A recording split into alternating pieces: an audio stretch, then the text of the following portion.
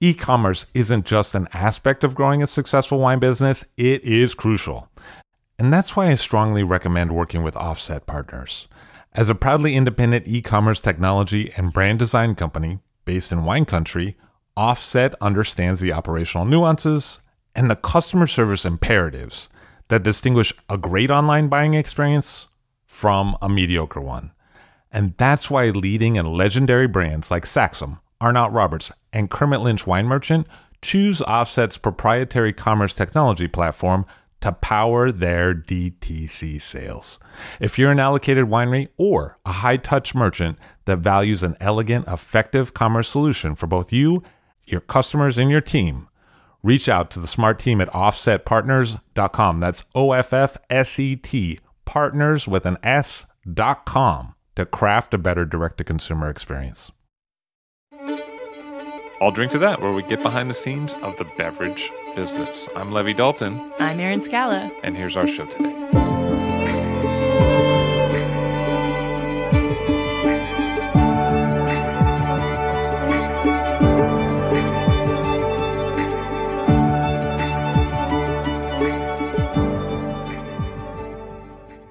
Ben Leroux of Benjamin Leroux, based in Beaune in Burgundy. Hello, sir. How are you? Hello. Very good, Levi. It's nice to see you. So you have a winery in Beaune now, but you actually grew up in Beaune as well. Yeah, I haven't moved very far, actually. I grew up in Beaune, was born there in 1975. My family is attached to Beaune, but family had absolutely no vineyards. But my parents had a flower shop. So I studied the wine school in Beaune in 1990. I was just 15. And with the wine school, you need to do a bit of apprenticeship. It's not much, but I think the first year was like 9 weeks. So harvest time, pruning time, to see a bit of all the work which are going around the vineyards. And as I've got two older brothers, who were like going out into town, Pascal Marchand was also liking to go out in town. So they knew each other. They were all friends. And when it happened that I was looking for an estate, Pascal was said straight away yes. Meeting Pascal, it definitely brought me his passion. Pascal arrived in Burgundy in 1985. Because he's from Quebec. He's from Quebec, yeah. He was probably looking for himself in Quebec and decided with two friends to go and do harvest in Burgundy because it was seems fun. They did like wine at the time, huh? And went to do harvest, and then he met his first wife, and he never left. So not coming from a wine background, done a year of quick studies at Beaune College, and then the Contermont was looking for someone, and he was there. So in the late 80s, he became the head winemaker at Contermont, the Clos d'Epinot producer. Yep. Yeah. So it was something quite new. And I think that's something great from the Contermont. If you look back at the history of that estate, he always took very young with not much background. I think it was quite brave. I mean, looking back, he's done that with Pascal. They hired me. I was just 24. Without much experience, a bit of experience in different places, but not as a manager. Because you succeeded Pascal eventually. I succeeded Pascal, yeah. Not much experience. And if it was me, I always ask myself, now I'm running a business. How should I see it in the future? Imagine, I'm not doing it for my kids, but if one of them wants to carry on, I will help. But will I be brave enough to take someone without any experience from a very young age? And I think he's been right, and he's been pretty good so far, and I quite like that idea. Because the thing about Pascal is he was largely self-taught, as you referred to. Yeah, he was definitely self-taught, yeah, but talented. He had no background in the wine, so his mind was totally free, and he had the freedom to express, his idea, and with an eye, an overview, which coming from outside. So for him, he was coming from Quebec, all new, and every idea was fresh and new. He's done a lot for Burgundy. He was part of this generation, like with Dominique Lafont, Christophe Roumier. This generation, was like the first one to make a real transition on in like the Burgundy wine landscape. First people to travel, to go elsewhere. But for me, imagine I arrived there at 15, and 15 is also teenage time. At teenage time, you're looking for yourself. Of course, you don't know exactly who you are, who you want to be, and the key person are super important. So started with Pascal. Pascal brought me like his passion. At the time, he was one of the first to go to biodynamic. This was the 90s that he did that. Wait, but imagine, like for many estate people were talking about it, because at the time it was mostly chemical with herbicide to biodynamic, and that was typically Pascal. There's no in between with Pascal. It's very extreme, and he went like from the estate was, managed not a bad way, but managed like it was in the 80s, and suddenly he said, "No, we're changing and we're going to biodynamic."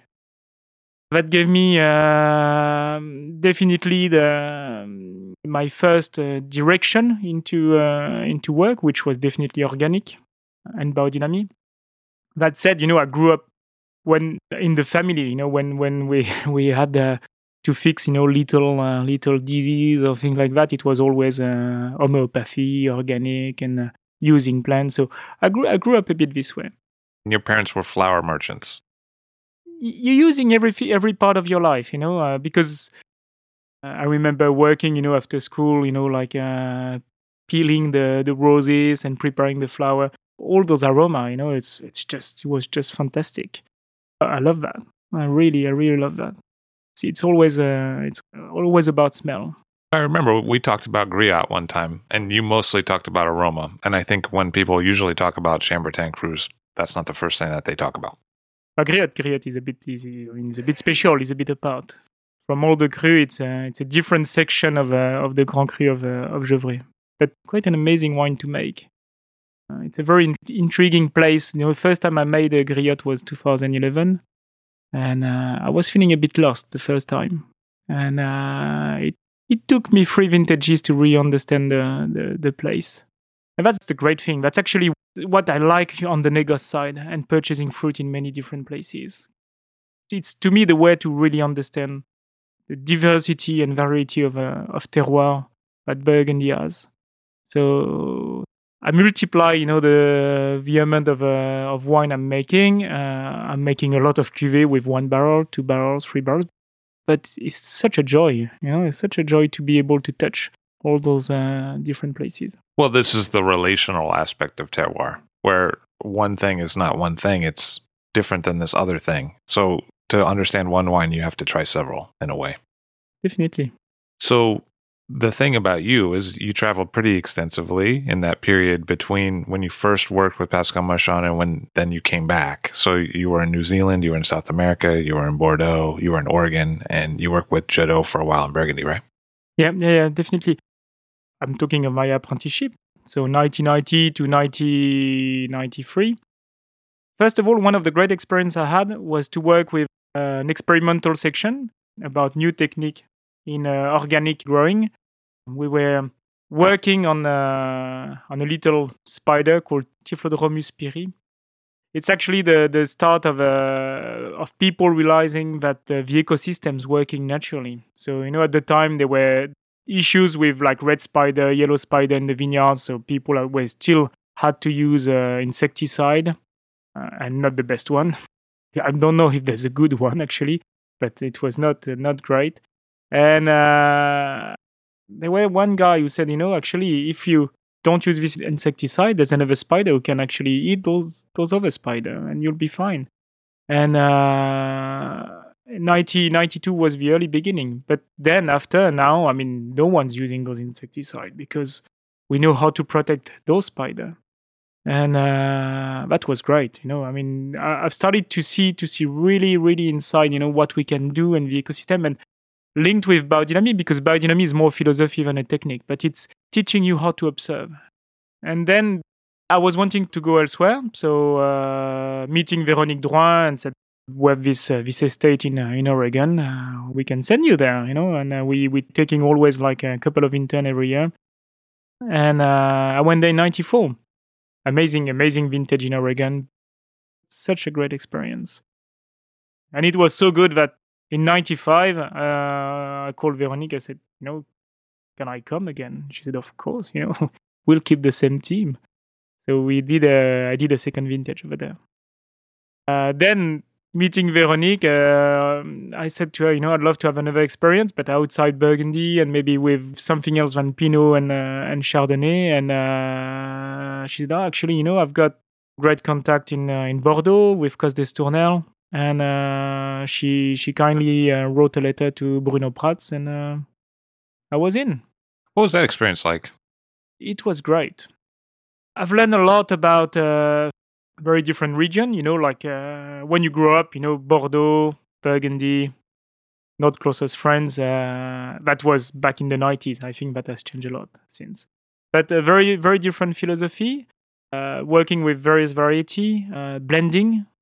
And that teach me a lot in terms of, it did enlarge a lot my aromatic spectrum and my way of seeing things. Where in Burgundy, we like single vineyards and you don't talk about blending, but sometimes if you have a larger plot, such as Clos des Epnoux, from my own experience, it did bring me a lot on the blending experience. You came back in the late 90s and you became the head winemaker at Clos d'Epnoux, which is in Pommard. Right, I came back in 99. Again, it's always a question of chance and to be there at the right time and to be available at the right time and to make also the right choice. And you only know after. But Pascal called me and said, actually, I want to leave. Boissier's got a very great project with La Vougeraie, and I think I'm gonna leave. And are you interested by taking over Contermont? Of course, yes. And the Contermont called me. That was on the 14th of July, 99. That's still there. So your first harvest at Contermont in Pommard was the 1999 vintage. And by that time, under Pascal, they had also purchased parcels in Volnay, Auxey, and elsewhere. Yeah, at the time in 99, the estate was 10 hectares. 10 hectares, so a bit of white, with Meursault Méchavot, Auxey d'Urès, a bit of Bourgogne and Aligoté. And of course, Volnay, Auxey d'Urès in red and Clos des Epnoux, which was more than half the estate. And 99, what a vintage to start. My issue was more to find the space to put all the fruits in the winery. Contermont, the winery was made only for the Clos des Epnoux, so with all those extra vineyards and with quite a large crop, like 99, it was really tight. But the great thing with that estate, actually, with beautiful building, 15th century, but the wall, you can't move the wall over there, they're 1 meter large. It teach me how to deal with a small space, and that was quite good. In 2000, part of the vineyards went back to their owner because some vineyards were rented. And suddenly I had no more whites to do. And to me, I always love making both, red and white. In 2000, I really missed not having any whites to make. And came back 6 months after harvest to the Contermont and said, I really loved making the Meursault and Auxey d'Urès. And he said, yeah, that's Ben, be a bit patient. We will find more vineyards. And actually, there were a couple of vineyards for sale. But the Contermont was not the only one to decide because you have all the family around. And it didn't happen. And I came back to him and said, why we're not starting micro négoce just in fruit? Let's see what we can make. We have 2 years to decide if, the quality is good enough to sell it on the Contermont name. To have no confusion, we will do only whites. Because like this, the estate is red, the négoce is white. And he said, yeah, why not?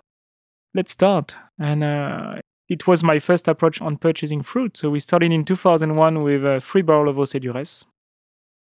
So we started gently. In 2000, 2002, seeing that it was working. And we had the winery, we had the tool. We increased the volume, around 50, 60 barrels, only with 3 appellation, up to 2006. And at some point I said, it was not enough to me. White was one thing, but I was wanting to go a bit elsewhere and, of course, touch a few fruits from the Côte de Nuit and the Pinot, where suddenly that's creating a confusion between Contarmant and it's an historic name. It's got more than 200 years of history. You can't do whatever, for at least for the brand. So in 2006, I was hunting by a famous estate in Burgundy, and to be fair, it was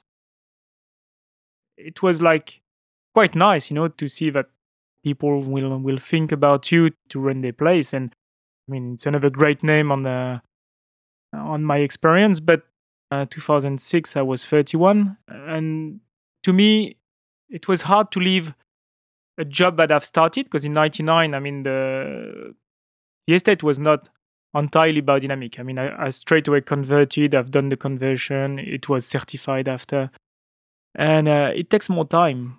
So I said to the Contarmant, I'm happy where I am.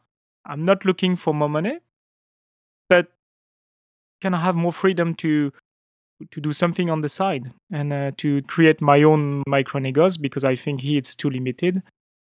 And if you agree, I'm happy to stay another 5 years and not take the job.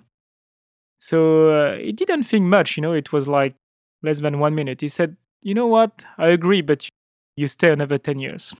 So in the end, we split in two. So I stayed another 7 years at Contarmant while I was like building my own brand. Because you were there through 2014 and you started Benjamin Leroux around 2007. Yeah. I've done seven vintage with both. Before we move on to your own project, I visited Comte Armand Clos d'Epinot one time, but I don't know a lot about it, and I think you do. So if I understand correctly, it's a walled vineyard, so a Clos, but it encapsulates within that Clos both Grand and Petit Epinot, which are separate vineyard crus. Yeah. Clos des Epinots is...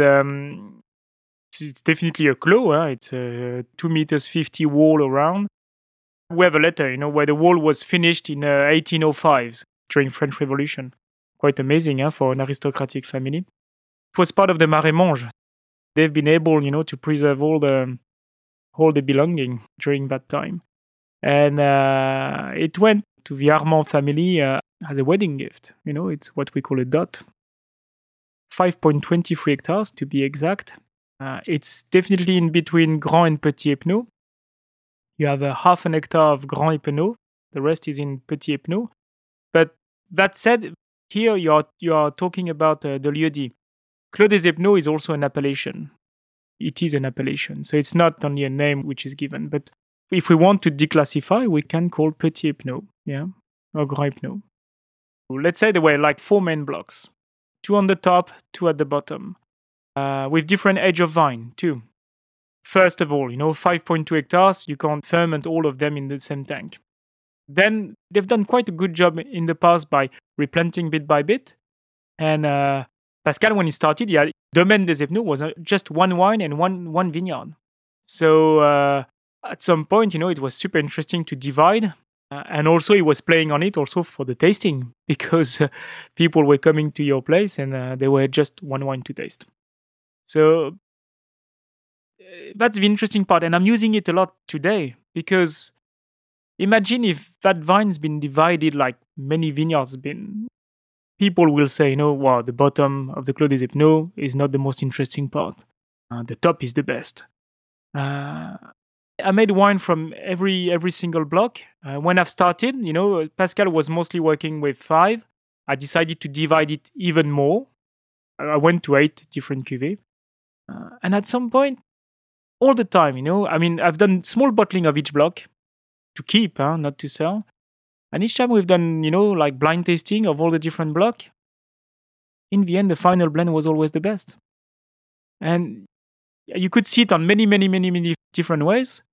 The people who build the wall around, they did it quite well. We've done geological analysis on both sides of the wall. The walls are not straight, and they're really following the geological fault. And yes, you have a bit of Grand Epinot with a different geology actually, but those vineyards are meant to be together, and that's important on the fruit purchase, because I'm not only especially looking, for the best spot on top with the older vine. And I like when I've got a bit of everything because you're touching really the expression of the terroir and the best balance.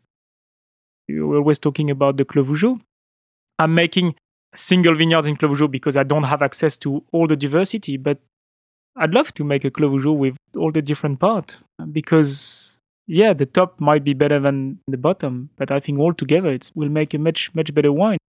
The true image usually is the entire place. So it's something I'm reproducing a lot on my wine when I can. For example, when you do village wines, so like a Gevrey village or a Volnay village, you blend and you blend different parcels and you'll treat those parcels differently. You'll do a whole cluster on one vineyard more than in another vineyard, and then you'll blend them together. And there'll be different clonal materials or Massol, and there'll be different vine ages when you do that. Sure. I'm talking of village wine. Huh? I love like bringing a bit of purchase from a different place to be able to have all the diversity of actually the appellation. Again, it's one experience I had with Clos des Epnoux because the Volnay village at the beginning, I was able to make a great one once every 5 years because where it's located, it could be great, but it could be average. It's when we started to purchase other vineyards, we choose exactly where, and when we had the two together, we were able to make great Volnay 4 years out of 5. The first time we had some hail, as we had the négoce, I've been able to purchase a bit of fruit to make the cuvée big enough to ferment, and I choose on purpose a different side of Volnay, and it's probably the best Volnay we've made because suddenly we had all the diversity and it was much more balanced. And it opened a lot my eyes, You could stick to what you have and be lucky, but if you have the opportunity to make it better, why not? Why not? At Comte Armand, the blending wasn't just about parcels. There was also different grape varieties in the Clos. So there's Pinot Noir, but there's also a small amount of Pinot Biro and Pinot Blanc. It's like the old type of plantation. It's first it's a higher density, 12,000 vine an hectare, which I think was quite clever at the time and brave.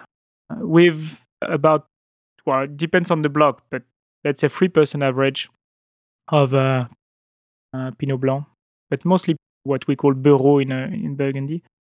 And I always kept them together, It's so on the sorting table, every cases you have a few white grapes coming through. It was super important, and I'm reproducing that on the plantation I'm doing now. To understand, because sometimes we talk about tradition, and tradition is what is tradition? It's what we can remember, of how people, usually 2 generation or 3 generation. But tradition are changing, it depends on the time. And it's super interesting to see why people were working one way and maybe think why we're still working the same way, or were they working for quality reason or for practical reason. And on the old plantation, that was things they were doing, but they were also doing it in white with Aligoté and Chardonnay. A bit of Aligoté in the Chardonnay was quite a common thing. I wonder sometimes if we don't restrain too much ourselves with rules. A bit of Aligoté in the Chardonnay, but I'm talking of planting, not blending after, but could be an answer for the future. In terms of climate change, you mean? In terms of climate change, yeah. And Comte Armand went through a long period after a phylloxera of not being replanted. And then it was planted in the 30s. And as you said, it was planted at high density. So the questions that people were asking after phylloxera was like, how should we replant this? And you feel, to extend this thought a little bit further, that with the climate changing in Burgundy, that these are questions that are perhaps more relevant again than ever. Yeah, they are, because what I'm going to replant during my life, I won't see those vineyards at their best, because they will be at their best 50 years later. And I'd love to make it right for the next generation. We have high suspicion that in 50 years' time, it's going to be warmer in Burgundy and probably drier. So temperature is not the main concern, because I think we can adapt ourselves on the way we're growing vine. But water is the other thing, I've worked also as a consultant and during a part of my life, but each time I was going somewhere where you had irrigation or thing, I said, well, I don't see the future there. There's no interest. how can you see those vineyards in 300 years? Because you're going to have a big lack of water. We need to adapt ourselves and see things differently. Clay definitely are interesting. So clay soils retain water is what you're... Yeah. Clay soils retain water. We had sign of drought in 18. Which is rare in Burgundy, because the last time which happened was rare. 3. Yeah, 2003. Right? Usually, it can be warm, like in 15, but you don't have drought, because you had rain in 15, right? Yeah, the difference is 2003 was very exceptional, because it was like, really like a heat wave. But the year 2003, overall, is not that warm. I think 2018 is 1.6 degrees average above 2003, to give an idea. 2018 is the warmest year ever recorded in Burgundy. The second warmest year is 17. The third is 15. So that's where we're going. So we need to do everything. We'll see some electric tractors. We will see, lots of things. Better sprayer, maybe, drone to take the weeds out. Why not? New technology can bring things. But we need to adapt ourselves, I think. And we need to think about it now. Trying to do things exactly like we used to I don't think is the right move. But I'm talking about the viticulture side, but also the winery side. For example, my cellar is getting warmer. It's not a big difference. Warmer is like 0.5 degrees. Should I put a cooling system everywhere and keep the temperature they used to be? Or maybe should I see how the wine's evolving with this change and rethink our way of aging wine? I'm more for the second option. I want to learn with what's happening and see maybe we can get good things out of it. So I don't want to resist. I'm more on the position to adapt. When you move to organics, and sometimes you've used biodynamics, have you seen soil pH change and thus acidity change in the wines? In terms of soil analysis, no, you won't. pH, you can have small variation, but it doesn't change it much. The change is definitely more in the wine. Yeah, you can see change in the analysis of the wine with usually slightly higher acidity when you move to organic. But it's not always significant. But on the taste, it is. So the feeling of freshness, you have something brighter, definitely. One of the things you've wondered about is if through over-fertilization people have added too much nitrogen to the soil and if that's had effects in the wines. The vine, we're cultivating vine, but the vine doesn't make fruit for our pleasure. It's a question of surviving and bringing as much energy around the seeds. When the vine doesn't have the stress to have this survival instinct, it doesn't bring much concentration around the pips, the seeds, and then you're losing the complexity. Same thing with the stem. We're talking of whole cluster. If you have too much nitrogen, the stem, because the stem will be more like green fluorescent, and that's when you can get greenness to the wine. So it's always a question of balance. The vine needs to be in balance, but also a bit stressed before achieving the ripeness of the fruit. Just to speak about vineyards a little bit more, something you've been working on is trimming later or hedging later after flowering, and then sometimes folding, so not hedging or trimming. It's a big question at the moment. I don't know exactly how to take the warmer weather with that side. It's true that in the past, so I was tending to trim as high as possible, as late as possible. We've done a few non-trimming, so with single post, a bit like in Côte Rôtie, so no more wire, single post, to see where it could go. To also prepare maybe the idea of like going on much higher density, like 20,000 vine per hectare, with a kind of full plantation, not in row. I was asking myself about the landscape we've got. You're going to Burgundy, it seems the tradition, you have 10,000 vine an hectare, all the rows are planted 1 meter apart. So that's a post-phylloxeric landscape.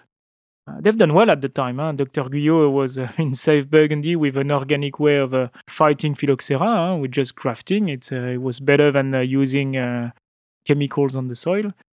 But, is it the best way? it's done quite well, but we're only getting the secondary effect of it today. It's only 100 years later. We're talking of Claude des Epneaux replanting in the 30s. We're only in 2019, so it's not even 100 years. It's not much. It's not much. So wondering, if we can maybe planting like it was before in full. I'm not the only one. There's also other growers such as Olivier Lamy doing it, and La Louise Leroy. We're always keeping an eye on what she's doing in the vineyards. Today, my question is, one of the problem is we're rising up in sugar. I don't think we will be able to keep it at 12.5 like we used to, but I'm not keen on making wine at 15% of alcohol. And I'm not sure that having more leaves is the answer. I'm re-questioning myself at the moment. And I'm not saying trimming lower is the way. The non-trimming is an interesting path, but not too high. Let's see, we gain from our experience, but we don't have the answers yet. So some of the things you've told me in the past is that if you keep the canopy and you don't hedge or trim in cold years, you can have more exposure to mildew because you have less airflow. But on warm years, you can have too quick sugars because you have more leaves, which are the motor of ripening. That's why we haven't answered the question yet. We planted 2 young vine like 2 years ago, and I want them to perform in 50 years' time. Hopefully, we planted the right clone, but they were more like later ripeness, and so not the ideal maybe for the moment, but hopefully in 50 years' time, it will work. What have you observed as other potential things you need to be looking at on the vineyard side when it comes to climate change? It's a very large subject because we're not sure about how it will change. Warmer is one thing, but the rain average is about the same, but it doesn't fall at the same time. So that's we will learn bit by bit. But I think we definitely need to start experimenting. So we have to keep an eye on wood disease. I think the way we're pruning, we see different way of pruning coming in. Again, it's long term. So we should never think short term. Like Thai pulsar is definitely one of the way to fight against wood disease. Which is a kind of pruning where you respect the sap flow. You don't creating necrosis, on the sap flow where actually fungus can develop. So that's for us, but it's going back to the nursery too, on the way they're grafting and where the old English grafting is coming back. Also, new way of grafting. It's moving on every side of the profession. But it's like everything, like they were 30 years ago, some rootstock were like seems to be the best, and 25 years later, the vines are dying. And today we say, whoa, what's happening? That was a very qualitative rootstock, and suddenly the vines are dying, and we were not aware of it.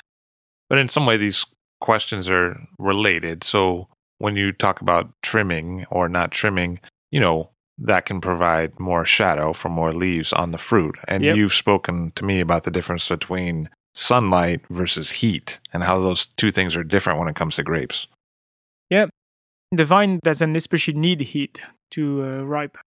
If you have a heat wave, what we will see is like more dehydration and concentration by dehydration. We need a bit of juice in grapes, because if you have too much skin, especially with Pinot, it could be a problem. The light is the most important because every plant got its like natural intern clock with light. And what's the biggest difference is with warmer weather, we have earlier bud burst. We can have risk of frost, early frost. But when I've learned, in Burgundy, flowering were usually from 10th of June to mid-June, so just before the equinox, which means all the ripeness cycles of the classic 100 days. We're always saying 100 days from flowering to picking, which is true, usually always worked. It's more like a question of like amount of light. When the flowering is mid-May or late May, then the vines will get a big part of its cycle on the longest day. And suddenly, you have more light, and the 100 days could work if you have very bad weather in August, but at the moment it's not the case. I remember in 2003, walking in the vineyards and everybody were on holiday, and I just bought my house, so I had to stay, and worked 1 week in the house. First week of August, I went back to the vineyards because I had to take some tools at the domain. I left the vineyards. The fruit were starting to change color, and 1 week later it was all dark and black. And I picked up a berry, and it was quite sweet. And we were mid-August. I said, "Whoa, what's going on?" So there's something strange happening. And I called, the Institute, because at the time we still have the Banc des Vendanges. They were all coming back 25th of August. No one was there. I've done my own ripeness sample, and I said, "Whoa, that's getting a bit crazy there." Because in Burgundy, it's regulated when you can start picking, and that's called the Ban de Vendage. At the time, yeah. Now it's not official. But we a bit of a panic, and I crossed Michel Lafarge in the vineyards, and Michel said, really enjoy this harvest, because you will live only one time and harvest in August in your life. And that was in 2003, and I think since 2003 we started 7 times in August. But we're getting used to it. We adapt ourselves to it. I think we need to be careful. Actually, the change of balance on the fruit and work a different way. It's not the same way when you work Pinot at 3.3 pH and nothing can happen. Today, like in 18, we picked some fruit at 3.7, 3.8. So more what I've seen in the new world than what we used to. But it doesn't change that the wines are gorgeous and balanced. Because something you've expressed to me in the past is that if the fruit ripens too quick for Pinot, then the phenolics are not ripe.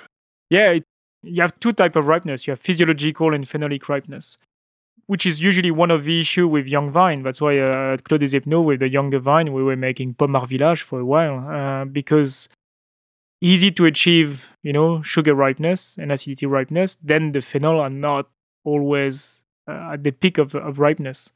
When with old vine, usually it's the opposite, phenolic ripeness before physiological ripeness.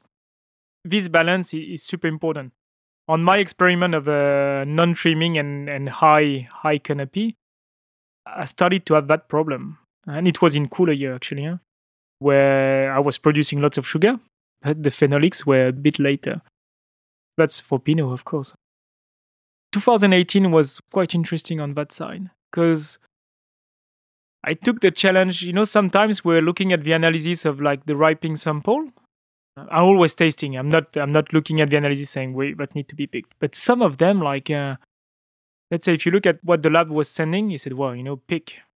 Imagine I'm on my consultant life, they're sending me the analysis from Chile to Burgundy. I said, guys, pick. But going in the vineyards, tasting the fruit, the skin were not ripe. And we were already at 13. So the physiological ripeness was there, but the phenolic was not there. And then he said, whoa, what? Where are we going? And so for a couple of vineyards, we picked later with very high sugar. But the phenolics are ripe. And the wines doesn't show the alcohol. So that's, as I said early on, I'm not keen for 15. I'm not keen for 15 at all. But I think we will learn a lot about with this vintage and see. With 18. But we definitely need to move. I think that the biggest challenge is everything is long term in vineyards, as I was saying. But what happened at the moment is going super fast, and we have to react. It's faster than the agricultural cycle. It's much faster. It's much faster than and also than our understanding. Well, lots of challenge. I'm thinking a lot at the moment, but you know what? I don't know exactly which direction to take. So it's probably multi-direction, and we will try our best to find our path. So much of what you said about the difference between phenolic ripeness and sugar ripeness, so much of that conversation sounded to me like the kind of thing I hear from people in the New World. Do you know what I mean? Like that's a very common conversation there. Not something I usually associate with Burgundy. It's always a problem I faced when I was working outside of Burgundy. And when you're traveling and you work on all those regions, you're learning a lot because the challenge is greater. And when you are back in Burgundy, you see sometimes, some people working and say, wow, you don't understand the chance we have here. Because even with not much knowledge, I mean, the terroir will express itself and by itself, which is nice, huh? But when you're starting to have like a big variation, it's much more challenging, and it's where you have to be really, really careful. And you're right. We have a challenge. I mean, especially the last, not 17 but 18, remind me a lot of what I've seen in the New World. So the thing about 18, which you've referred to a few times now, which was very hot vintage, is that often there was little malic acidity. And what you've explained to me in the past is that malic acidity becomes lactic bacteria through malolactic conversion. And then the lactic bacteria becomes sediment, becomes lees. And so if you don't have a lot of malic, then you don't have a lot of lactic, then you don't have a lot of lees. There's two things. Malic acid is a strong acid, it's green apple. Lactic acid is a creamy one.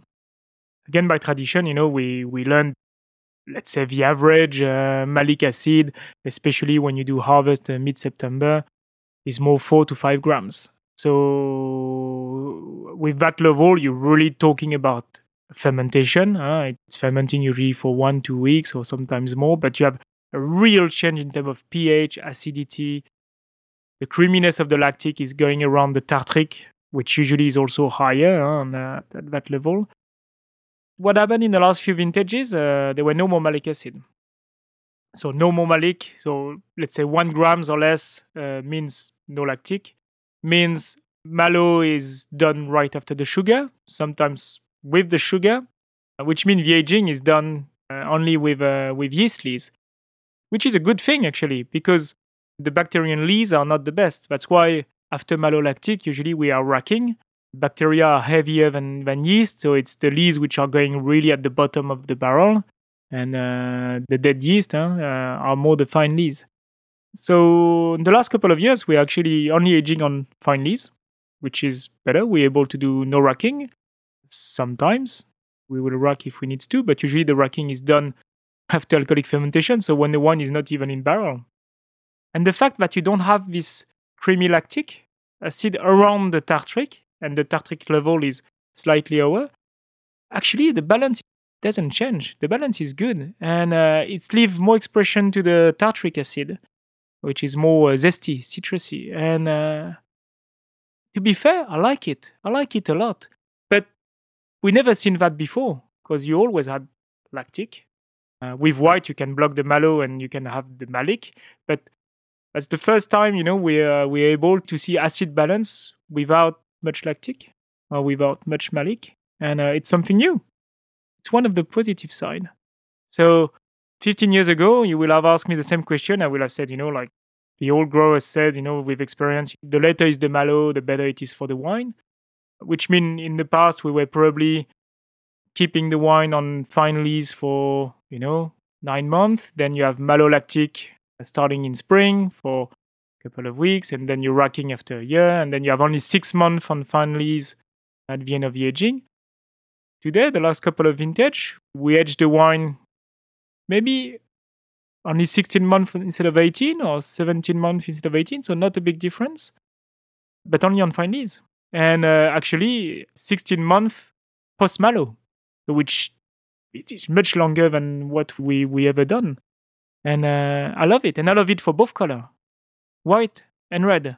And that's one of the things which is amazing me with those one vintage, because I will never have, put a coin on the whites, because with the reds, the phenol, we're talking of the phenolic ripeness. And if you have a good phenolic ripeness, it works with warmer weather. But, the whites with warmer weather, it's not always my cup of tea.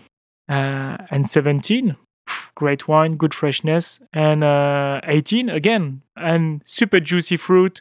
When the Pinot, had a lack of juice and high concentration of skin. But the white seems to cope very well with what's happening outside. And that's, for the moment, a mystery to me. As the climate has changed, and I don't know if these two things are related, but in general, you've moved to a winemaking technique of doing less extraction on reds. Yeah, it's global. Maybe it's climate change. It's also, I've changed also my taste. I was saying it's a life journey. It's I've started in the wine gently at the age of 15. I'm 44 today. My taste has changed. I was asking myself, millions of questions in the past. I'm still asking myself a lot of questions, but they are easier, and I'm trying to select, the best one and to achieve an answer. When before, I think I was asking myself another question before I had the answer of the previous one. I like elegance now. I like elegant wine more than powerful. And when you can get both, it's great. But let's say I was more on the extraction, which was probably the move also in the 90s. When today, I like when you have more elegant style for both also, Chardonnay and Pinot Noir. So I'm more working in terms of infusion. At the same time, the technology are a bit different. The question about destemming a whole cluster 30 years ago is not the same than today. Today, you are able to destem and preserve the whole berry, and you can do fermentation inside the berry without the stem. And that's a big change. So you're able to preserve those spiciness and floral aroma without having the greenness of the stem. What I like with wine is when you can't guess, is it all cluster? Is it this stem? And as this question is always coming to every kind of tasting, I love playing now with that in the cellar, guess. Tell me, what do you think? And it's so hard actually to guess. I've got cuvée, going to 80% all cluster, sometimes 100%, some are all this stem. There's no rules, it could be all cluster on Bourgogne Rouge and all this stem on Grand Cru. It's what we see on the sorting table which decide what we will do. What you like is whole berry, whether it's whole cluster with stems or whole berry that's been destemmed. And it used to be that the destemmers either broke the berry or didn't get the full stem out. Yeah. And so now you can do more intercellular. So that allows you to destem and keep a whole berry, which you've combined with punching down at the beginning of the fermentation less. You used to punch down more at the beginning, and now you don't because you want to keep the berries whole. Of course. If you work hard to preserve the whole berry, you won't plunge at the beginning. We let the fermentation start naturally, and it's going to go slowly inside the berry. The juice, which is there because by the weight, the berry at the bottom are crushed naturally. We will wait for the end of the fermentation of this juice, so more closer from one farthing, and then we start to plunge to let some of the juice from the berry, getting out. So about halfway through, or at least when there's some more alcohol as opposed to just sugar, you start to punch down. There's no extraction with sugar. The extraction is starting with alcohol. So there's no need of plunging before. When you only got the sugar, the extraction is very, very, very little. And this is a change from what you were doing in the 90s when you were looking for more extraction and the equipment was different. 99, Comte Armand arrived. They were like the destemmer of the time, which was Demoisy at the time. It was probably one of the only builder. It was all equipped with a crusher. The speed was about 10 tons an hour. There were no sorting table at the time. So basically, it's like a sorting in the vineyards. But even if you think the fruit are clean, each time we picked ourselves, some vineyards, and we picked perfectly, and we put the fruit on the sorting table, and there's always 2% of fruit that we are rejecting because what you see in the vineyards is not what you see on the sorting table, with like special lights and everything. And crushing, then it was like a must pump, taking the must to the tank. So basically, it was like mashed fruit going into the tank. So we had skin on one side, juice on one side, and pips on the other side. So not exactly the same. So that's what we were calling destemming in the 90s. In 2001, I bought my first destemmer, like proper destemmer. It was working well, much better, but then we were using like little conveyor belt to go into the tank. Big difference in terms of tannin between the 99. So the equipment made a big difference on the style of the wine. And then I was not happy with this destemmer, so I bought another one. And then I think today it's my sixth one in 15 years' time. But I think I found the right one. I really love it. And it's really like for Pinot Noir.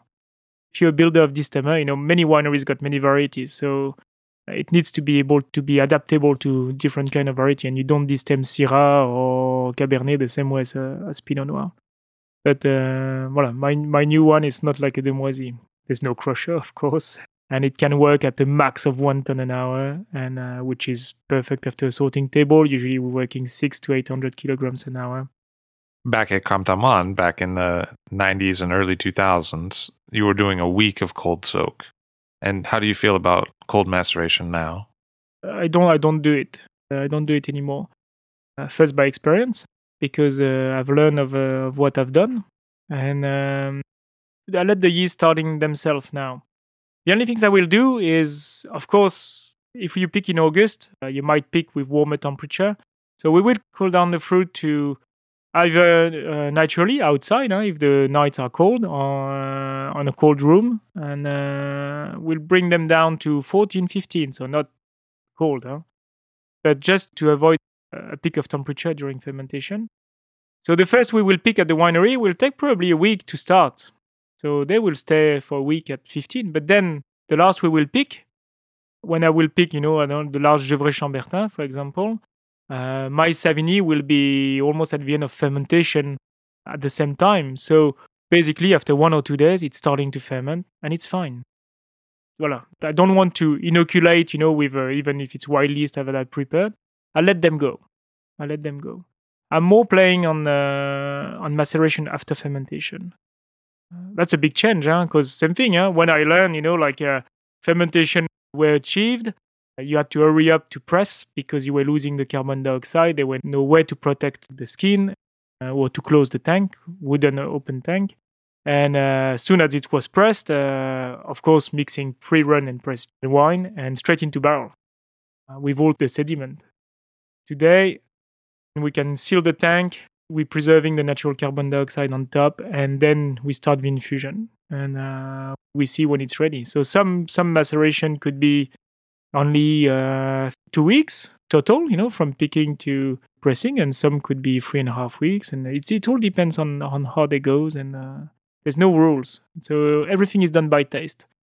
In the morning, the team doesn't know what they're gonna do. First, we're taking sample, we're tasting, and we decide.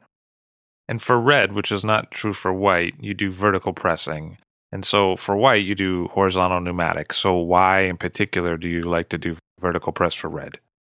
There were no question. The first time I've tried the vertical press, the quality of the press was just fantastic. First, you have to understand it's a single press.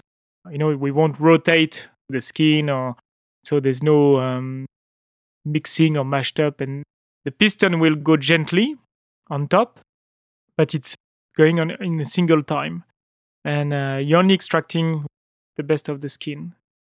And with the cake, it's making a natural screen or filtration, and it's like super clean. It's when I've tried it, I straight away bought it.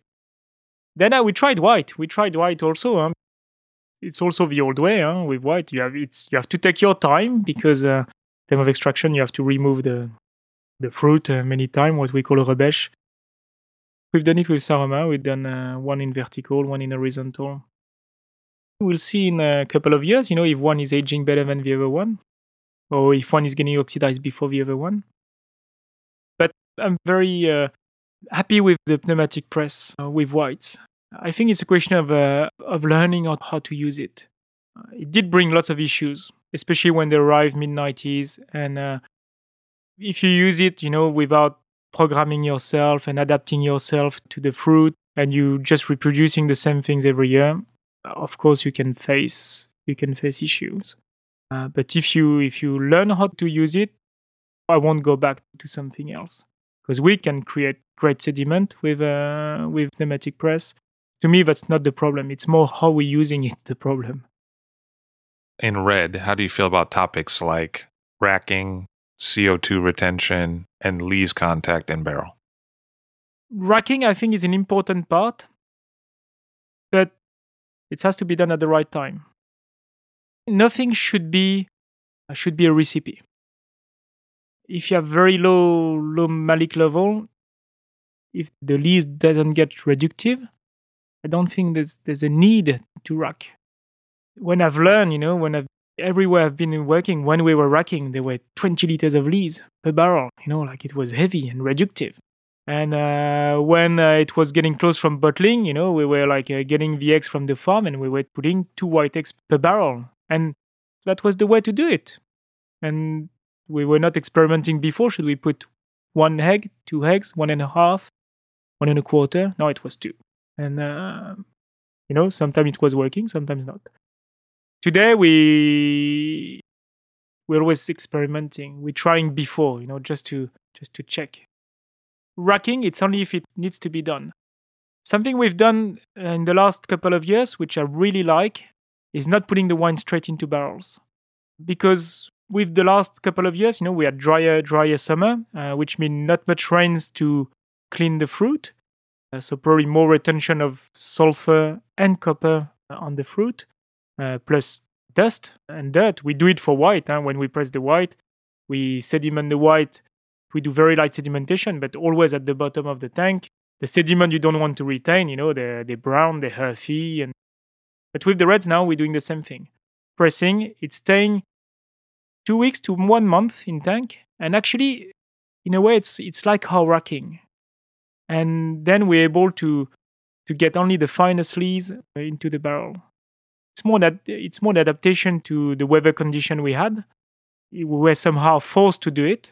And I really like the technique. Something I haven't thought, before. It seems to work quite well. And since we're doing it, we rack much less. And I think in terms of aromatic, there's much more definition into the wine too. But that said, like Nuits Saint-Georges au Torré, for example, we racked it in the middle, and sometimes we rack only 1 barrel, and sometimes 2. And we have variation. They're all individual. They all got different character. They all had their history inside their own village. Again, no recipe at all. How do you feel about CO2 retention? As we don't do racking at the moment, we're keeping lots of CO2. I like keeping high gas. And many times, on my wine, you could feel a bit of fizziness when they're young. We're tending to bottle with high carbon dioxide. We usually like 100 milligrams above, what we used to have. So let's say I love bottling when we are on the edge of perception. So, when they're young, you will feel it. It's lifting some aromatics, and I really love it. And so it's not at all a re-fermentation. We do it on purpose. And I like it. It's natural. It's helping us avoiding using too much sulfur. But it's to preserve the wine, because of course, in terms of microbiology, sometimes you need oxygen, and on top, for acidic bacteria, things like that. That's why we're using sulfur. It's an antioxidant, but it's an antiseptic first. So carbon dioxide is the way to lower down sulfur level. And on top of that, as you know, especially for the whites, we're using screw cap or DM as an answer to failure with cork. And with those type of closure, you need to use less sulfur, much less sulfur. Specifically regarding that point, one of the things that you've pointed out to me in the past is that in the 80s and 90s, early 90s, people were using less sulfur. Then there was the Premack situation. Sulfur levels went up as a response to this. And so they were adding more sulfur to try to preserve the wines. But now levels have often come back down again. Yeah, it went quite high at the same time. So I think it's a good thing that if it's going a bit down. First, I was talking of screw cap ODM, but the cork production overall, reacted to the issues that they had. I don't think it's over. I think with sulfur, you were talking of the 80s. So most of the time, also the technique of measuring sulfur were not the same, and also the technique of using sulfur into barrels. For me, to keep my barrels, they don't see much sulfur in my barrels because most of the time they're full. And I think with the sulfur level, I don't want to change my wine for the closure. That's why I switched the cork to something else. I was fed up of using 35, 40 parts of free sulfur, which to me was totally changing the identity of the wine. And most of the time it was working if, let's say the cork was doing a part of his job, so losing a bit of sulfur, fine. But if, as we were always looking for top cork, if the cork is really doing the perfect seal, then you retain too much. I don't see myself, like taking a gamble and, with the cork. But I don't see myself also having like a triple security and going to high sulfur and say, well, if the cork is not working well, at least I've got enough sulfur. The variation in terms of quality of cork is so great, but it's difficult to take a decision. You do barrel ferments of different size for white. You also do foudre, which are large ovals of wood. And that's kind of a typical old traditional style Maconnais fermentation to do Chardonnay and foudre like that. And now you're experimenting also with whites fermented in steel, like tank. And that would be something that you would find in Chablis, but not typically in the Côte d'Or. And what are your thoughts about that topic in general? Alors stainless steel, we found it in Chablis, but it's not a tradition. Chablis used to be in barrels, but when the vineyards extended, many people were not growers and suddenly became growers. And the easiest way to get equipped was stainless steel. Now it's the style, but that happens in the last 30 years.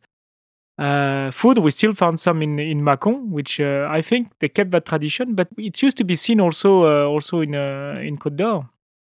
Just the only issue is that phylloxera came through that, then First World War, then economical crisis plus Second World War. So the skill went lost, and also the big maison, the big négoce were ruling the system. When we're talking of tradition, we're talking of 228 liters, so what we call the pièce. How are we using the pièce? Because it's the best volume to age, a Pinot and Chardonnay. Why exactly is the reason we have those type of barrels? Usually, the historical reason is purely because it's practical.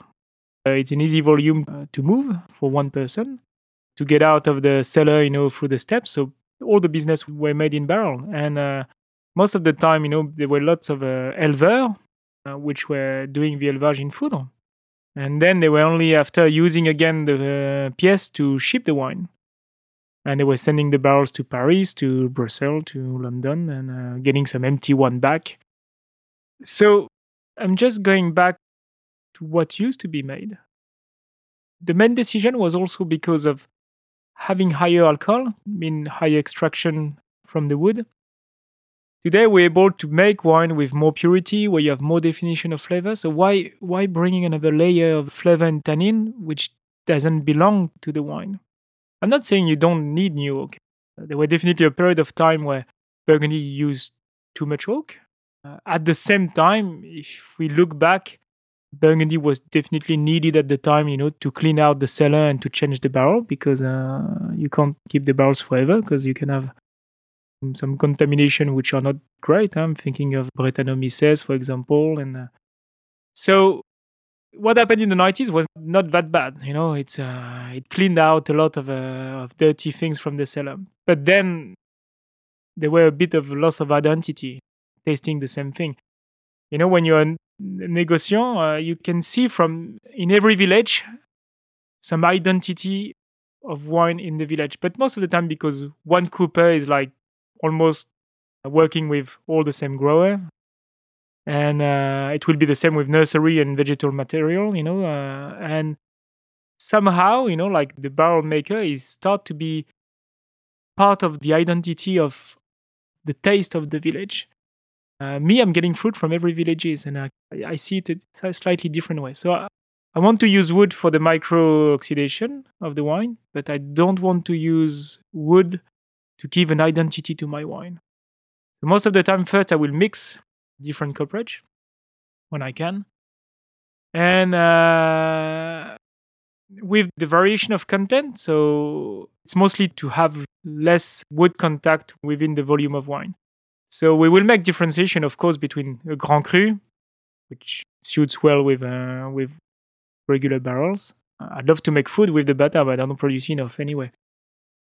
But also the second aspect of what I'm doing, you were talking of oval shape and round shape, is to work also on the shape of content and see what is the effect on the movement of lees and what's the effect on the final wine.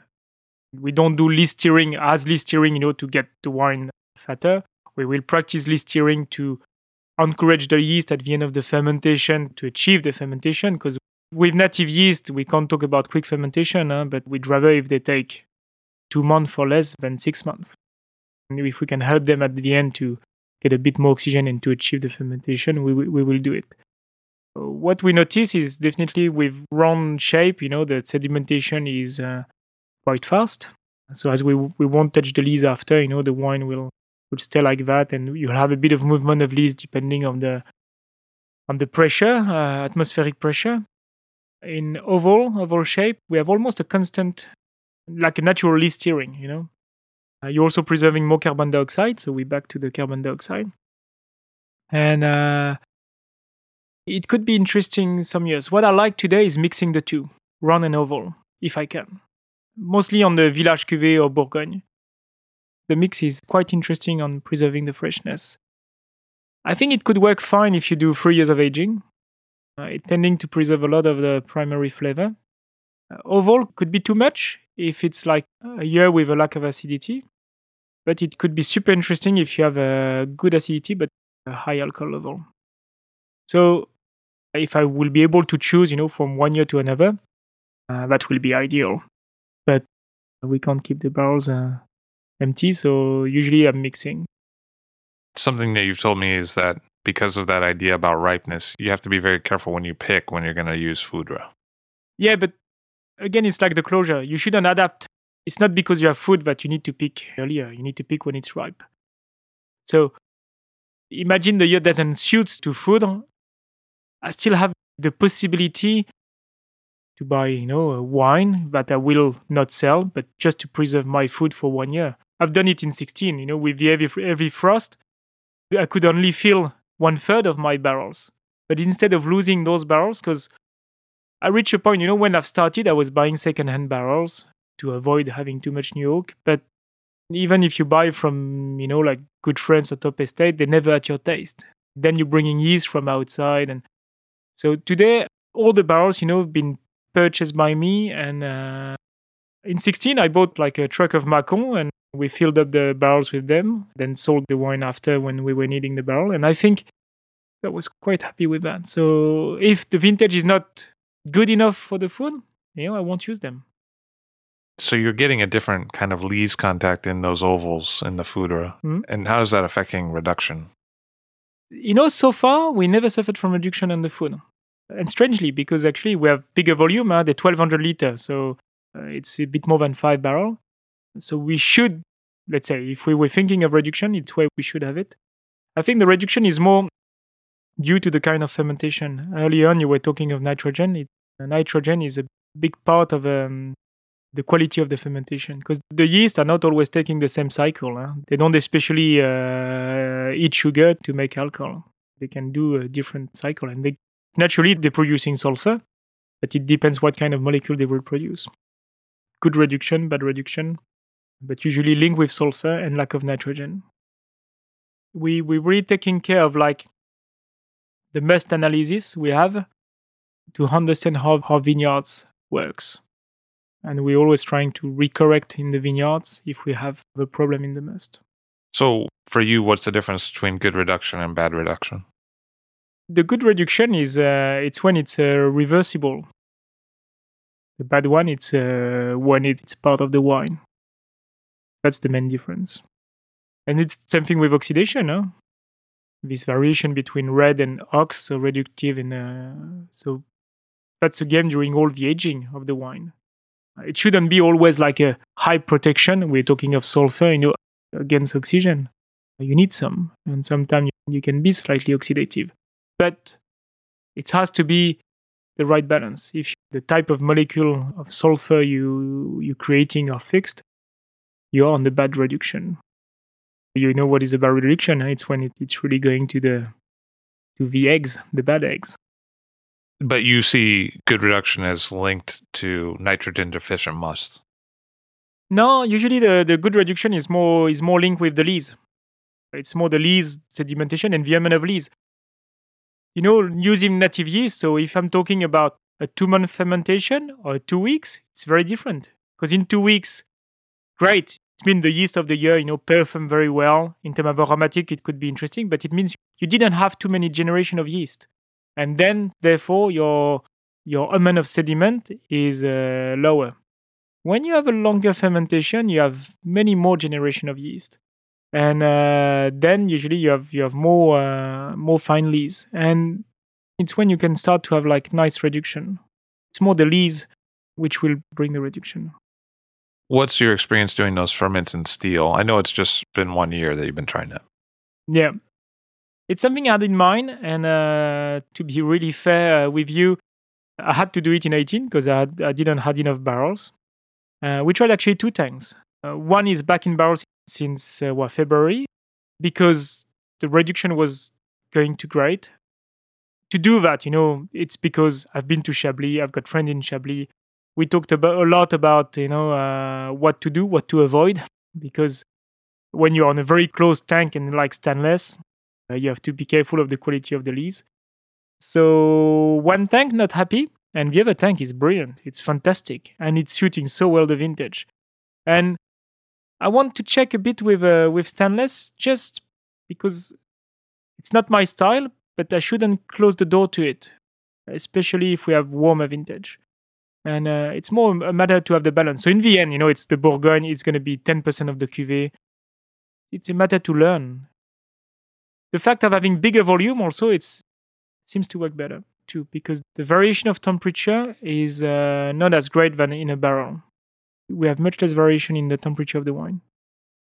When it comes to white, are you de-stemming or are you keeping stems before it goes to press? Generally speaking, all bunch, all cluster, and not crushed. The question of crushing it's like what I was saying with the red. It shouldn't be a recipe, and de-stemming, not de-stemming, so depending on the grapes. Today, I'm definitely like from 2019, we will have a crusher. If we're reaching the type of maturity we had, I think we need to use the skin a bit more. But not everywhere, so it's not going to be like a systematic thing, but I think it could be useful in some type of maturity. So that's definitely coming in. What do you see as the benefit of keeping stems? It's more for the drainage. So when it goes into the press, it breaks up. With pneumatic, we're able to do program without spinning the press, and we need the stem there to get more sediment and more phenol on the wine. I never tried actually, like wine which like I love, with which were made the stem in white. How long do whites typically spend in barrel? We do around 18 months. That's the average. We don't bottle everything at the same time. We're bottling when it's ready. There's no rule. Usually, like you were talking about the white, but let's say general rule, we're bottling white before reds. With the 17, we will finish our bottling with the whites. And usually we starting bottling Bourgogne, then the Village, Premier Cru and Grand Cru. And in 17, one of the last bottling will be with Village wine. And I don't restrain myself saying, whoa, we can't bottle after 12 months. We've always done 18 months. So there's maybe a couple of 18 which will be bottled by harvest time, because they're tasting so great now, and malolactic were done straight after. But let's see what's happening in September. But we talked about very deep subject with like global warming, warmer weather, type of closure. But first of all, there's a very simple thing to change in our region. First, picking dates. Of course, when you have your team, you have to use it, but sometimes you have to stop harvest if the vines are not ready. And we're talking of 100 days after flowering. That's changing a bit. So you can't decide your date of picking in June. You know approximately when it's going to be. But then you decide really at the last minute. And for me, it's the hardest point, deciding when to start and which vine. And anyway, you only know if you were right 3 months later. But I think we need to manage things a bit differently today by really like picking the vine when it's ready, and not because you have a team. Same thing with bottling. You don't bottle because the next harvest is coming, and you don't bottle everything at the same time, because for some wine it's a bit too late, for some wine it's going to be too early. You have to wait for the right time.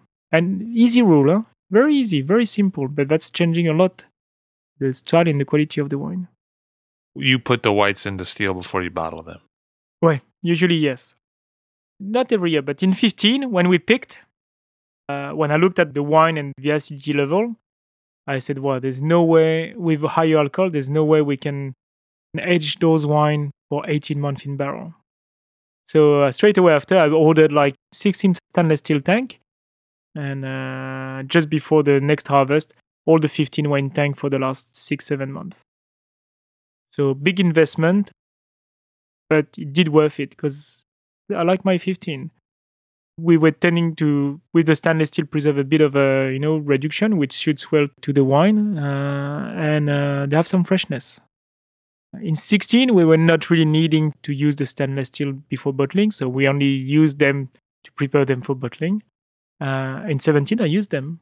So there's many wine which done only 1 year in barrel, and the rest in stainless. Do you think that white Burgundy in general is more approachable at a younger age than it used to be in the 70s? But in the 70s, I was too young to try them young. So, but I can tell you about the 90s. Yes, probably. At the same time, we were so much educated to drink wine when they were older, and I still love that. I like my wine when they're 20 years or more, but we were not looking for young wine. But we're definitely making wine because we are so in control of many factors. There's definitely more purity on the wine. I'm not making wine to be drink young. It's not the point. I'm pretty sure they will age pretty well. But what I call a good wine is a wine which tastes well all the time. And a good vintage, great wine, you could enjoy it young. You could enjoy it, with a bit of age. And you can probably enjoy it in 40, 50 years' time. Sometimes, like I remember doing tasting early 90s, and the first vintage I bought was 1990. And tough vintage in some area. But I remember, it was a lot of money for me, even if the wine was much cheaper at the time. But as a student, it was a lot. And people saying, well, it's a bit hard now, but you will see in 20 years' time, it's going to be great. And I tasted the first bottle after 20 years' time. Still hard. And I opened one recently, and it's still very hard. And I think it will never come because the tannin will never get ripe on those wine. I think that the true great wine is the wine which tastes well all the time. What I love, at the moment is if you work very well, some underrated appellation, you could make beautiful wine which you could approach young, such as Sauce Durès or Saint-Romain. And you have also the other appellation, when you're going higher. But if it's Meursault, if I'm keeping on the white, or Puligny, keep them. I'm making wine to be kept. Let's talk about some of the crus that you work with. There's a number, but some that have really stood out for me, just to move back to red for a second, is Volnay-Cailleret. It's not because of me, but it's good. Huh? Cailleret is the top premier cru of Volnay, and you know what the adage in Volnay is: qui n'a jamais bu de Cailleret ne connaît pas Volnay. So who never drank Cailleret don't know Volnay. And I think it's pretty true. Cailleret is the king of Volnay, and I'm making 4 different premier cru in Volnay. I made more premier cru in the past with Contarmont. I think I know pretty well the area, but the first time I met Cailleret, I said, whoa, here, there's a big difference. And a bit the same feeling than for the first time, you are touching a Grand Cru from Côte de Nuit, where you say, whoa. And to be fair, it's much easier to make wine on those areas than others. So there's no credit to me because most of the time the wine's making it by itself. And whatever is the vintage. I've been lucky enough to be part of tasting where we tasted many amazing bottles, same day, all the vintages. And I'm talking of the 20s, 30s, 40s. Grand Cru from Côte de Nuit. And each time, on the top 3, there is a Volnay. And most of the time, it's a Cailleret. And if it's not a Cailleret, it's right next door. And this area is sublime. But Cailleret means, it's the Caille, it's the limestone, and And you can really feel it on this wine. And another wine that you make that I like a lot is the Pommard Rougène, which you get from the Haute Rougène. We talk about my past with Contarmant. When I left Contarmant in 2014, that was just before harvest, and I really told to myself, I've done 15 vintage of Clos des Epnots, and I said, that's it. I'll never make Pommard anymore. I want to turn the page. And I said anyway, on the one side, if I do Pommard, I'd love to do Rougien. So the only vintage in my life where I haven't done Pommard was 14, and in 15. By chance, I was not looking for Rougien. It just happened to be offered. And it was part of a package with other fruits.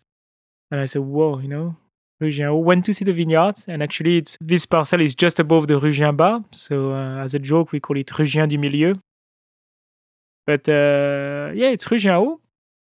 You have the bottom of the vineyards looking a bit like the Rougien Bar. And then you have more soil on the top, which is Rougien Haut. It could be strange, but foot of the slope in Rougien Bar, you have less soil than on the mid slope in the Rougien. And free age of vine, so you have a good diversity. And it's the first time I used. I was wanting to do Rougien because the first time I used all cluster in Pommard. I always hated all cluster in Clos des Epnots, and I was not wanting to bring another layer. And again, you have very different in style, and to make much smoother in terms of tannin extraction.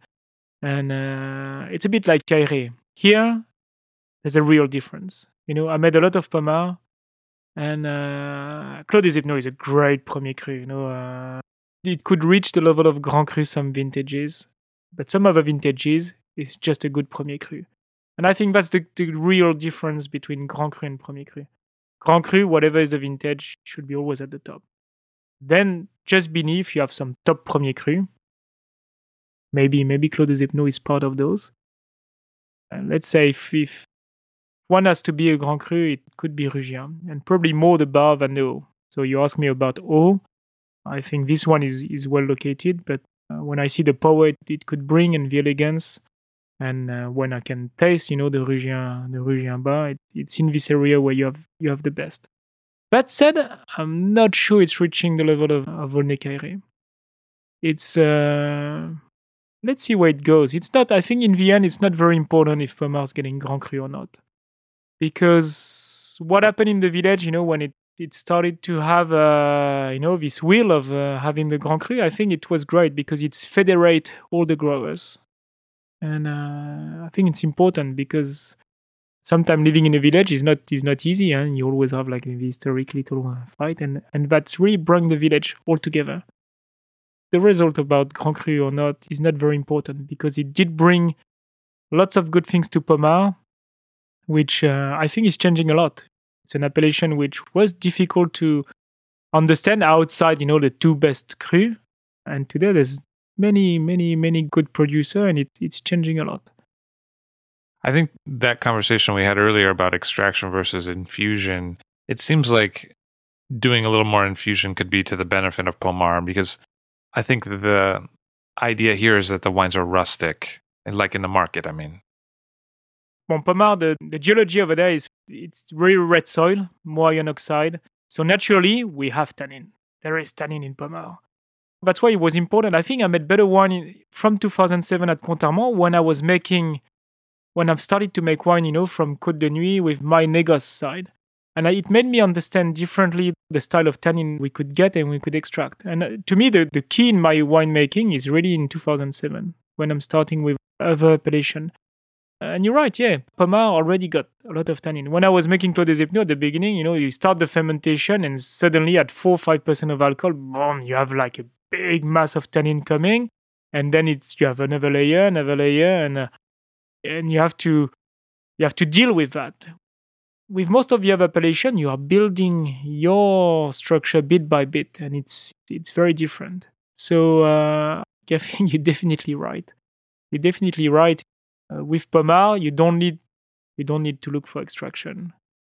Infusion is one thing, but definitely the way to treat the harvest. Being well equipped, no crusher, good distemmer, or no distemmer if you want to do old bunch. But I think not all the lieu-dit of Pommard can afford old bunch.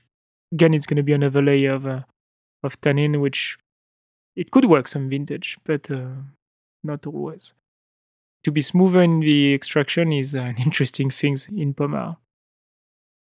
That said, it was truly printed in the tradition of making, because Pommard, the reputation of Pommard was mostly made because those ones were traveling super well. What we call rusticity today was a quality in the past. And it takes time to change. You mentioned whole cluster there, and one of the things that was really interesting to me, we were tasting a Chambolle Musigny that you had made once, and you said you tended to destem Chambolle because the vine material that's prevalent in the Chambolle village tends to, for your taste, be better when it's destemmed.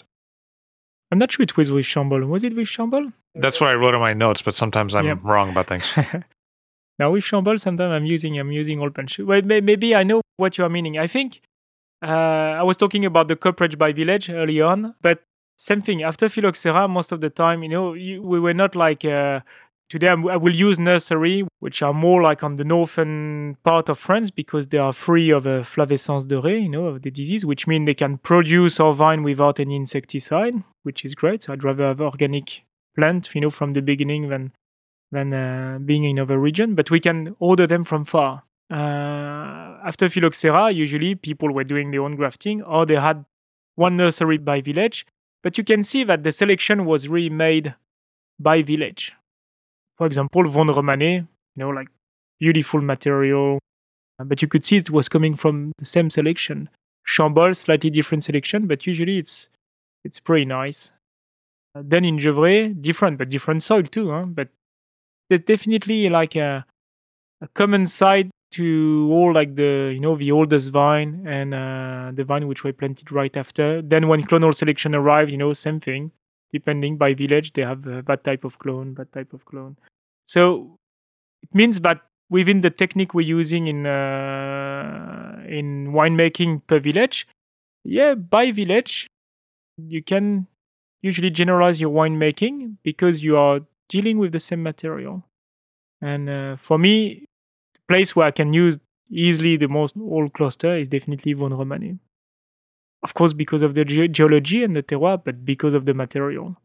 We're dealing usually with type of Pinot Noir which are crazy good. And you found them again most of the time on the northern part of Nuits-Saint-Georges, of course Flagey-Chezeaux, in Vougeot. Chambolle is a mix, and then when you're going north, usually the bunch are getting a bit bigger. I'm talking of generally speaking. Of course, you have some great material because you can have maybe some growers from Vosne who planted in Gevrey, but for the oldest vine, usually they were using the local material. That was what really struck me when I went to Vosne for the first time because, so many times in the New World, you see Pinot Noir and the fruit is kind of big, the size of the berry. And some of the Vosne fruit was so small. I'd never seen Pinot Noir that looked like that before. Now, obviously, I've been back, but the first time was really astounding. You make a particularly good Vosne Romanée, Malconsort-Dessous. Yeah, it's a great place. So Au-Dessus de Malconsort, of course, it's got its name from its location. It's just above the Malconsort. Different geology because here you're just on the rock and the bedrock. Of course, more minerality, but it's more to be compared with, Regnault, Petit-Mont than Malconsort. We're making 1.5 barrel to 1 barrel. When I tasted this wine the first time, so it was at my supplier, and I said, "Whoa, that's got so much lift," and I was not even aware exactly where was Au-Dessus de Malconsort.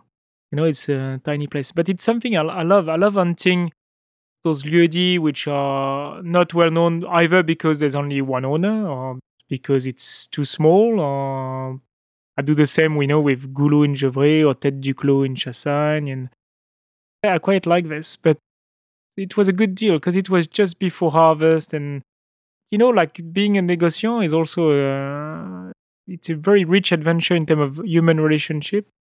And he said, "Oh yeah, maybe one day I'll sell you the Malconsort, but I'll sell you it in wine." I said, "That's the only barrel you've got, so why do you want to take the risk to take it?" And he said, "I'd love to have it in fruit." And he said, "Oh no, I'm not selling fruit." I said, "Hey, come on."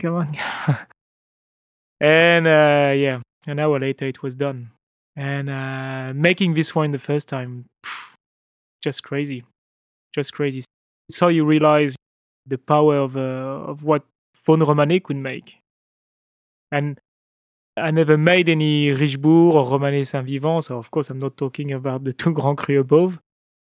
But such a dream. Everything is there. This village is really, really gifted. I remember one time you said Vaughan is magic. Yeah, it is magic. It is magic, and there's something there that you can't find elsewhere. Of course, you have some amazing cru. You know, I love Clos Saint-Denis for other reason, but over there, it's just magic. Magic is the right word.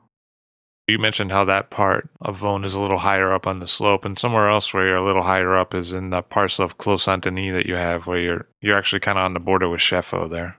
Yeah, actually, and we are producing Cheffault from the same parcel. You know, we like in Burgundy saying we are next to. Our Cheffault is next to Clos Saint-Denis, but it's definitely a Premier Cru. It hasn't got the level of the Grand Cru. Clos Saint-Denis is interesting because it's not always the Grand Cru we're thinking of. But if Maurice Saint-Denis took Saint-Denis to complement its name, there's a reason. It's such a Grand Cru with such a lift, and it's very different than the other Grand Cru from this village. Clos Saint-Denis got an elegance that I really, really, really like. You're slightly higher and more mineral than Cheffault than Clos Saint-Denis. I like Maurice Saint-Denis a lot. I like the aromatic and the lift you have on the aroma in Maurice Saint-Denis. And that's why I like a big part of my Gevrey is actually coming from alongside Maurice Saint-Denis. I like this area. It's very underrated, actually, strangely. Somewhere you're particularly strong is in the Gevrey-Chambertin area. And you make a range of Grand Crus, including Mazy-Chambertin, Griot-Chambertin, and Les-Chambertin, that are, I think, some of your best wines in red. Chambertin, alors first of all, Gevrey-Chambertin is one of the largest appellation. With Brochon, it's like Beaune, it's reaching almost 500 hectares. So it was, in some aspect, easier to get in this village. It's much easier to get into Gevrey than Chambolle-Musigny. That's why first I started there. I started in 2007 with only village. Interesting enough, I started only with like the Morée side. Then with talking with some growers, they said, you should bring a bit of the north. And then bit by bit, I built my village cuvée with all the diversity of Gevrey, which I kept. And by working with different suppliers, I had the opportunity to get some Grand Cru. So started with Mazoyer, actually, Chambertin. I was really wanting to keep Mazoyer because for me, there's a real difference between Mazoyer and Chambertin.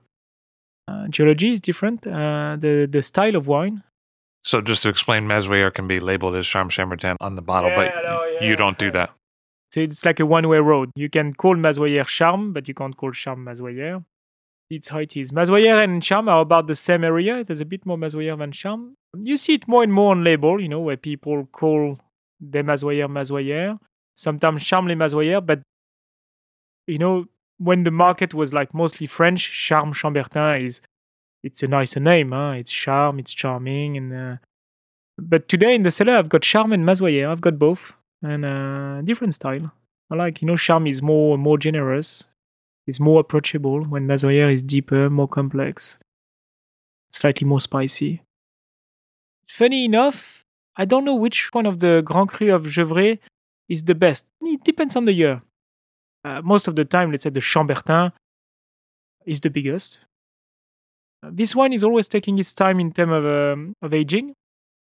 It's not the wine will be show off, in the cellar, but when it's reaching, maturity, so at least 18 months, it's the most powerful. But it's a very silent king. He's not showing off. He's not showing, like big muscle, but he's imposing. And when you try it at his best, it's like, whoa. Then, depending on the vintage, I've got one coming above the others. I'm saying that, but that said, Mazoyer is almost the same every year. And I like Mazoyer for that. It's not the biggest. He's not showing a lot, but he's always at his level. If I have to pick up a Grand Cru sometimes, and I'm not sure about because it's young, I will pick up Mazoyer. from a younger age because it's always going to give something. Then you have a Griotte Chambertin. Alors, we are on top and underneath because here there's a little depression, a hole, which from an old quarry, where they're extracting stone. So, mean that those vines are actually growing on an older bedrock. And here you don't play with tannin; it's just pure lift and aromatics, and very different style. You can look at the Chambertin or the Griotte from. You can walk from one vineyard to another, but so different. And when it's at its best, it's a wine that you don't even need to drink. You can just smell the glass and get drunk of the smell. And Mazy Chambertin is the one in between. So we have Mazy Haut and Mazy Bas together. And Gevrey's got a large area of Grand Cru. There's no doubt about the quality. It seems like there's a lot of old vines in Gevrey. Like a lot of people seem to have vines in the 90, 100, 120-year-old age. I was talking about the selection where there's slightly bigger grapes than Vaughan, but they were definitely, for most of them, free of virus and aging well. If you don't have any virus, you don't have to pull out the vine, and if you can pull bit by bit and replace, and no problem with that. Moving to white, you make some Grand Cru white, awesome wine. But one of the things that's so interesting about you is some of the less heralded whites are really interesting. And so I wonder if we could talk about, for example, Saint-Romain, Auxey d'Arès, and Blany. I love those appellations, and it's definitely one part of my development. I think there's still a part of Burgundy which need to be discovered, where you have great terroir, not to make Grand Cru, of course. You were talking of Grand Cru, I'd love to make Chevalier Montrachet one day. But I've got so much excitement working with Auxey d'Arès and Saint-Romain. And above that, the human relationship, it's so much easier to deal with growers on those appellations because there's so much more freedom there. Freedom on every aspect. There's much more interaction.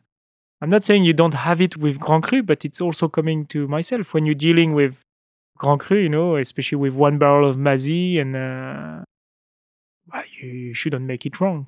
So, I'm not saying I'm playing it safe, but of course, unconsciously, you keep a bit of security. When we have appellation, I don't have to. I was talking with Saint-Romain doing vertical press. And if you treat them well and you do the right viticulture like you will do in Meursault, it works. It works well. And on top of that, with warmer weather, there's a super great future there. Then, talking about Blany, it's part of our estate. We have a single vineyard of 2.2 hectares. Blany is such a wonderful place. I mean, I'm talking about the place. I'm not talking about making wine. Just to be there. I mean, suddenly you're outside the Côte de Beaune. It's a real micro climate and micro area with a different. I mean, even the animals are different, And you feel good when you're there. The wine, for me, Blany has got a true identity, and the system of appellation. I understand why in the past, if it's white, you call it Meursault. If you're on the Puligny side, you call it Puligny. If it's red, you call it Blany. But there's truly there two geology, one for Pinot, one for Chardonnay. And through years, like many of the Pinot has been pulled out to replant Chardonnay. Quite easy to understand because most of the time Blany was owned by a Meursault producer. So when you only do one red, it's a bit difficult to be well equipped and to manage that. And on top of that, Chardonnay is cropping higher. Selling Meursault is probably a higher price than a Blany red. So that said, I want to pull out some Chardonnay and replant Pinot. Well, you make a good Blany Rouge, actually. I mean, we didn't talk about it when we were doing reds, but you're near Matro, right? And they're classic for it's La Pièce-sous-le-Bois, same thing. Matro is an example, because I've been able to taste some older vintages and they're always great. But on top of that, I mean, the bottom of the slope is a terroir for Pinot. You can't mix it up. Chardonnay is doing well everywhere, but it's not doing as well than on Chardonnay geology.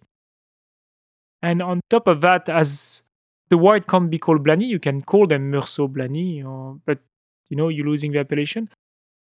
When I'm putting my Meursault Premier Cru La Pièce-sous-le-Bois alongside my Meursault Genévrière or Charme I think it hasn't got really its place, but on its own, yeah, it's got a saltiness that the others don't have.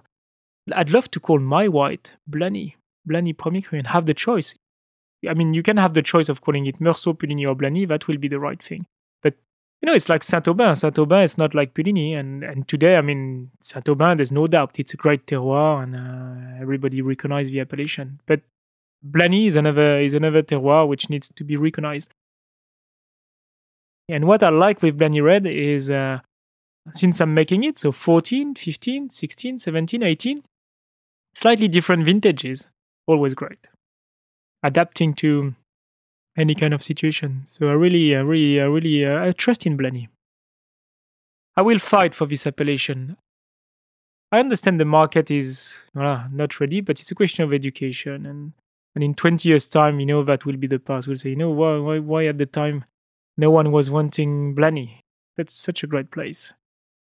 From a negociant perspective, what does it look like? Meursault, Chassagne-Montrachet, Puligny-Montrachet. How do they differ? Well, I've got 3 different situations. In Meursault, it's where I've got most of my vineyard. So over there, I'm more like a grower than a negociant. At the same time, it's a larger appellation. You have lots of good producer. There's some common side between different growers. Mostly Damy as a cooperage, which shoots well because same thing. Damy grew up with the appellation, so I think it's probably one of the best to supply Meursault. But Meursault, larger area, bigger diversity of terroir, so it's easier to work on a large area as a negociant perspective. Puligny, because historically there were no sellers, always worked with the négoce, but it's a smaller appellation. And you always worked with the négoce, when I arrived, there were not much room. So in Puligny, I'm working a little bit, but not an easy place to make your room. But Puligny, in a way, I was talking about, the magic Vosne Romanée. You have places in Puligny which are magic. And Chassagne, I've got a little vineyards. I've got my Bâtard, Montrachet over there. And Chassagne, a village with like, I think in this village, like people are really working together. And you can see it when you're in the village, for whatever reason, when there's a village party, everybody's together. It's a village seems to have no fight at all. And it's great to work there. And then I wonder if we could just talk about soil a little bit. Sometimes you've alluded to the soil health as changing during different periods of Burgundy. I think one of the key things is to plow the soil and not using herbicide. If you want to talk about terroir, that's the first thing. Well, of course, when you have vineyards, you always got the question why you're not doing an estate label and you have the négoce label. But the vineyards I bought, usually were not in great shape because the vineyards for sale are not coming from the top estate. The vineyards I took 6 years ago, they had probably 30 years of herbicide. There were nothing growing for 3 years. And it's quite amazing how fast it's coming back. Faster when you have limestone, and so more on the cru side. When you have deeper clay like in Bourgogne, it takes more time. But, what happened in Burgundy in the last 40 years with chemicals and herbicide is reversible.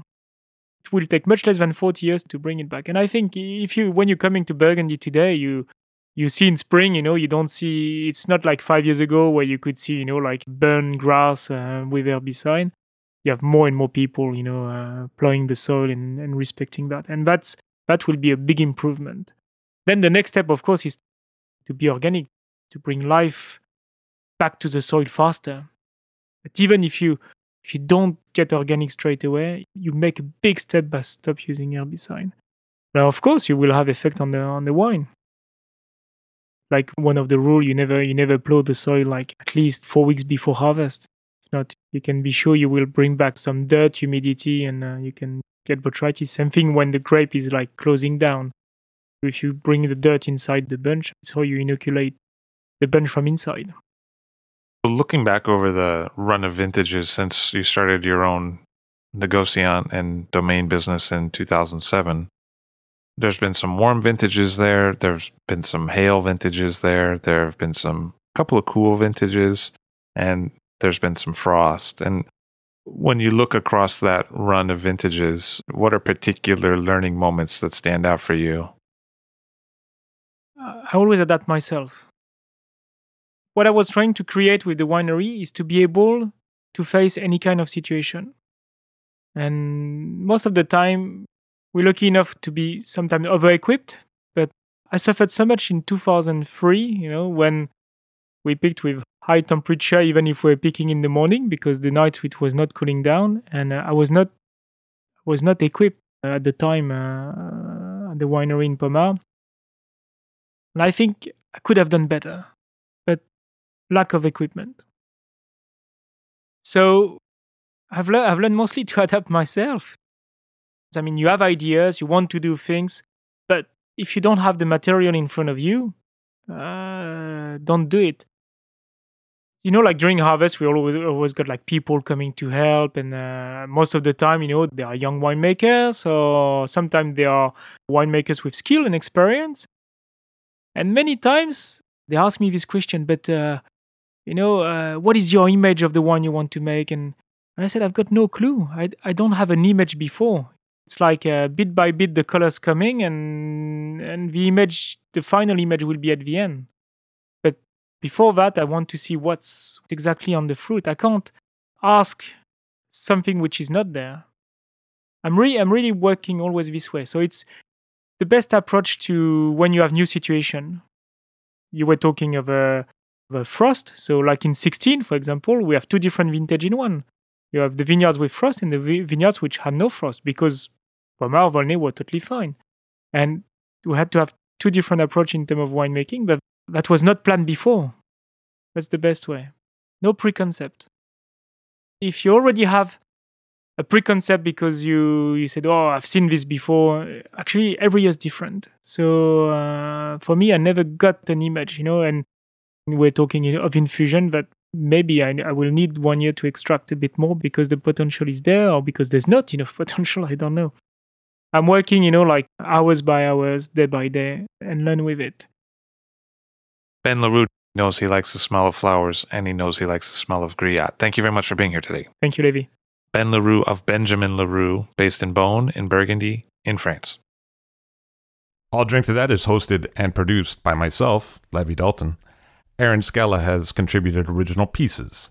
Editorial assistance has been provided by Bill Kimsey. The show music was performed and composed by Rob Moose and Thomas Bartlett. Show artwork by Alicia Tenoyan. T-shirts, sweatshirts, coffee mugs, and so much more, including show stickers, notebooks, and even gift wrap, are available for sale if you check the show website, illdrinktothatpod.com. That's ILL drinktothatpod.com, which is the same place you'd go to sign up for our email list or to make one of the crucially important donations that help keep this show operating. You can donate from anywhere using PayPal or Stripe on the show website. Remember to hit subscribe or to follow this show in your favorite podcast app, please. That's super important to see every episode. And thank you for listening.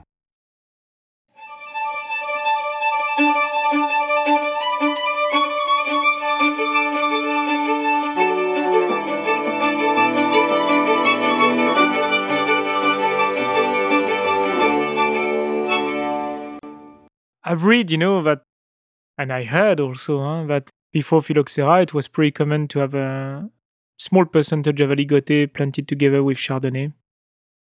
And I think it's quite interesting, because maybe it's an answer to the freshness and to the acidity. And why not?